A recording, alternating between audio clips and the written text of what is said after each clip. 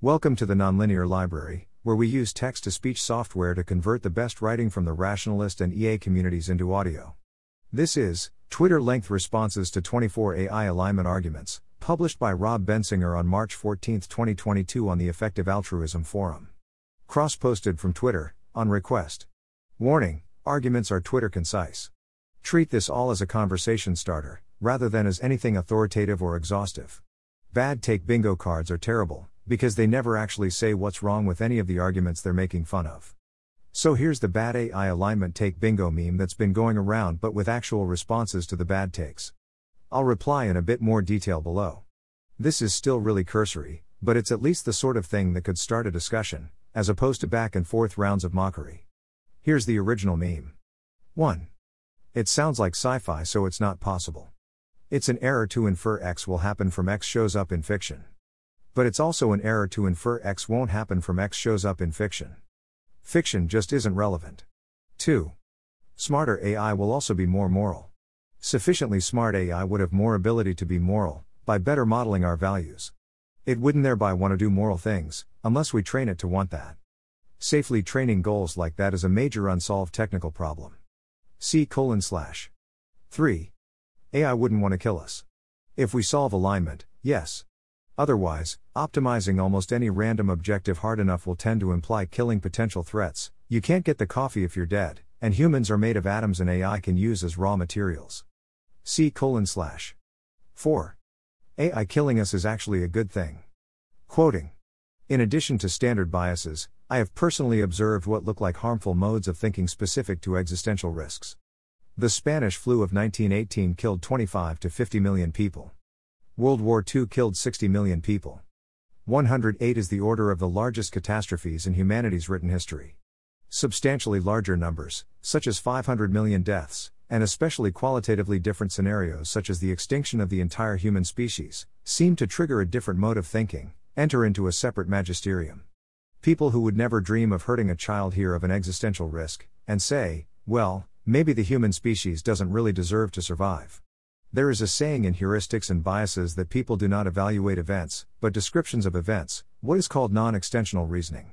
The extension of humanity's extinction includes the death of yourself, of your friends, of your family, of your loved ones, of your city, of your country, of your political fellows.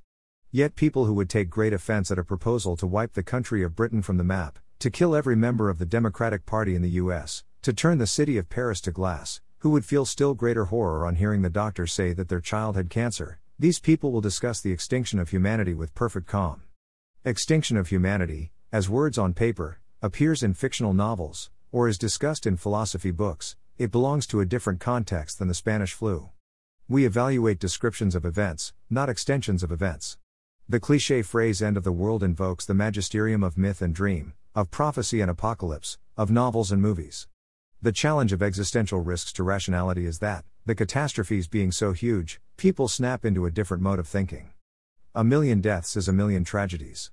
One reason a few people argue human extinction would be good is negative utilitarianism, the theory that only suffering matters. But this theory is transparently false silly. For a longer critique, see 5. We shouldn't obstruct the evolution of intelligence. If this means we shouldn't give up on ever building AGI, then sure. But there isn't a God, evolution, that wants AI to maximize paperclips rather than having rich, beautiful cosmopolitan values. There's just us. We can try to figure out how to create a rich, complex, wondrously alien future, but this requires that we actually do the engineering legwork. It doesn't happen by default, because we aren't living in a morality tale about the beauty of science and progress. We're living in a lawful, physical universe, where the future distribution of matter and energy depends on what goals, if any, are being optimized. Optimizing a random goal, paperclips being the usual toy example, will tend to produce a dead universe. So let's not do that. 6. Smart AI would never pursue dumb goals. Again, C/. Goals and capabilities are orthogonal. As intelligence increases, you get better at modeling the world and predicting its future state. There's no point where a magical ghost enters the machine and goes, wait, my old goals are stupid. The machine might indeed reflect on its goals and opt to change them, but if so, it will decide what changes to make based on its current, stupid goals, not based on a human intuition that paperclips are boring. unless we solve the alignment problem and program it to share those intuitions and values. 7. AGI is too far away to worry about right now. What specific threshold should we wait for before worrying? How do you know this threshold is both far from the present day, and well before AGI? There's no fire alarm for AGI, and timing tech is hard. Verging on impossible, when you're more than a few years out. This doesn't mean that AGI is near. But it means we can't necessarily expect to know when AGI is 10 years away, or 20, and wait to work on alignment then. If we're looking for hints, however, many tasks that the human brain does easily in a half-second have fallen to DL, and the gap between us and AGI is made mostly of intangibles, #timelines. This makes it somewhat harder to say that AGI is extremely far away. 8. Just give the AI sympathy for humans. Human value is complex and fragile, and you often won't get an advance warning if the goal you instill catastrophically diverges from human values in a new distribution. 9. AI will never be smarter than humans. Computers are already superhuman on many narrow tasks, like chess and arithmetic. It would be strange if, for example, our ability to do science were any different. Evolution is a poor designer, and human brains weren't optimized by evolution to do science. There are also an enormous number of known limitations of human brains that wouldn't automatically apply to digital brains. The conclusion seems overdetermined. 10. We'll just solve alignment when we get there. We have no idea how to go about doing that, and there likely won't be time to solve the problem in the endgame unless we deliberately filtered in advance for AI approaches that lend themselves to interpretability and alignment. Alignment looks difficult, and AGI systems would likely blow humans out of the water on STEM work immediately, or within a few years. This makes failure look very likely, and very costly. If we can find a way to get ahead of the problem, we should do so. See also: 11. Maybe AGI will keep us around like pets. Seems like wishful thinking. Is this really the best use of resources for maximizing paperclips? The whole idea of a pet is a value-laden human concept, and humans don't keep most possible configurations of matter around as pets. So even if the AGI wanted something that, from a human perspective, we would label a pet, why assume that this thing would specifically be a human, out of the space of all possible configurations of matter? Pet rocks, pet gas clouds, pet giant blue potatoes. 12. Just use Asimov's 3 laws. We don't know how to robustly load laws like those into an AI system, and even if we did, Asimov's laws would have terrible outcomes in practice. Which, indeed, was the point of the laws in Asimov's stories. 13. Just keep the AI in a box. This is much harder than it sounds, and doesn't obviously help. For example, how would you use a box superintelligence to safely design a complex machine for you? Any information we extract from the AGI is a channel for the AGI to influence the world. If we had a fast, foolproof way to analyze machine blueprints and confirm that they're safe to implement, then we could trust the design without needing to trust the designer. But no such method exists. 14. Just turn it off if it turns against us. Computers have an off switch, but humans have an off switch too. If we're in an adversarial game with a superintelligence to see who can hit the other's off switch first, then something has gone very wrong at an earlier stage. The core problem, however, is that even if a developer can keep repeatedly hitting the off switch, this doesn't let you do anything useful with the AGI. Meanwhile, AGI tech will proliferate over time, and someone will eventually give their AGI access to the internet. If the alignment and proliferation problems aren't solved, then it doesn't matter that you avoided killing yourself with the very first AGI.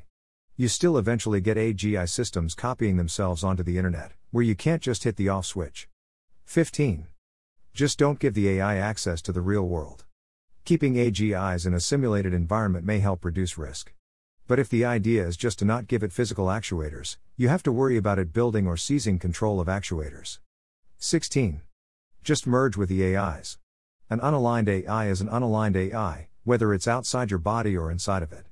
Human values aren't transmitted by magical proximity, merely by being spatially close to the thing we want to instill our values in. Compare a cancer or influenza virus to a tiger. Cancers are inside the body, but that doesn't make them nice. Merging might be a fine idea, but it doesn't replace having a solution to the alignment problem. 17. Just raise the AI like you would a child. This works for human children because our brains have evolved to have exactly the right complex conditional response to being raised that way. Right relative to human values themselves, that is. Human brains aren't blank slates, and you wouldn't get the same result from raising a tiger cub like a human child, or a parakeet, or a rock. The hard part is specifying a brain, or a training signal, oversight procedure, etc., that produces all of that human-specific complexity. 18. We can't solve alignment without understanding consciousness. Seems true for the full alignment problem, where we want an arbitrarily capable AI to open-endedly optimize for our values. Many kinds of consciousness look relevant to understanding humans and human values. But this seems ambitious as a starting point.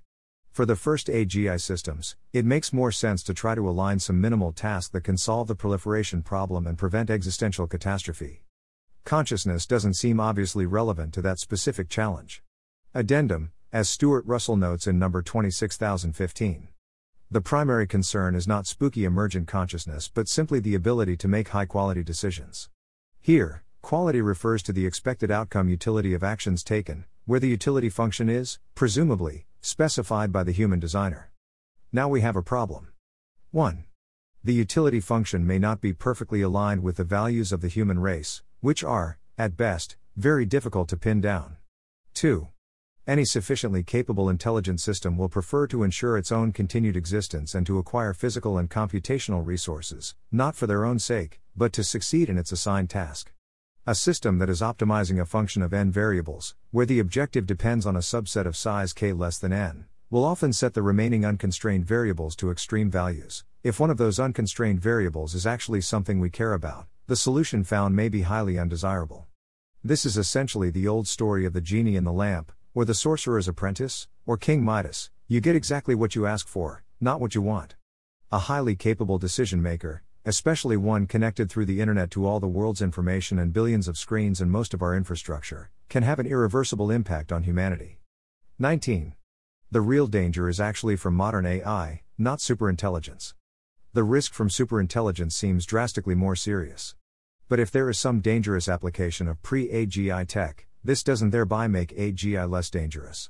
More precisely, if some event X is 10% likely to kill all humans before we reach AGI, then that does reduce the probability of AGI doom, and does reduce the amount of resources we'd ideally put into preventing AGI doom. But it doesn't thereby reduce PAGI doom. We survived X. 20. Just legally mandate that AIs must be aligned.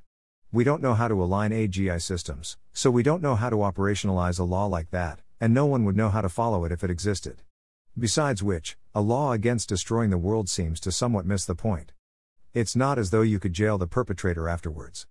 21. AI can't do X yet, therefore AGI is far away. This could be a valid argument, if there's good reason to think that either X is far away, or AGI won't come until a long time after X. But I don't know of a specific X that meets those conditions. Cf. Note that as an argument against working on alignment, this requires the additional premise that there isn't high-ev alignment research to do when AGI is far away. I disagree with this premise. 22. Just penalize the AI for killing people. We don't know how to penalize AGI systems for an action in training, in a way that robustly ensures it won't carry out the action. Additionally, human values are complex and fragile. Killing is not a simple formal concept with well-defined boundaries, and don't kill people is only a tiny fraction of the conditions an AGI would need to satisfy in order to be safe. 23. Just train multiple AGIs and have them fight it out. As stated, this doesn't seem to solve the alignment problem, or obviate the need for a solution. 24. It might be hard but we'll rise to the occasion like always. Hopefully. But we should be wary of the bystander effect. If we rise to the occasion, it will be because we didn't sit around waiting for someone else to rise to the occasion. Thanks for listening. To help us out with the Nonlinear Library or to learn more, please visit nonlinear.org.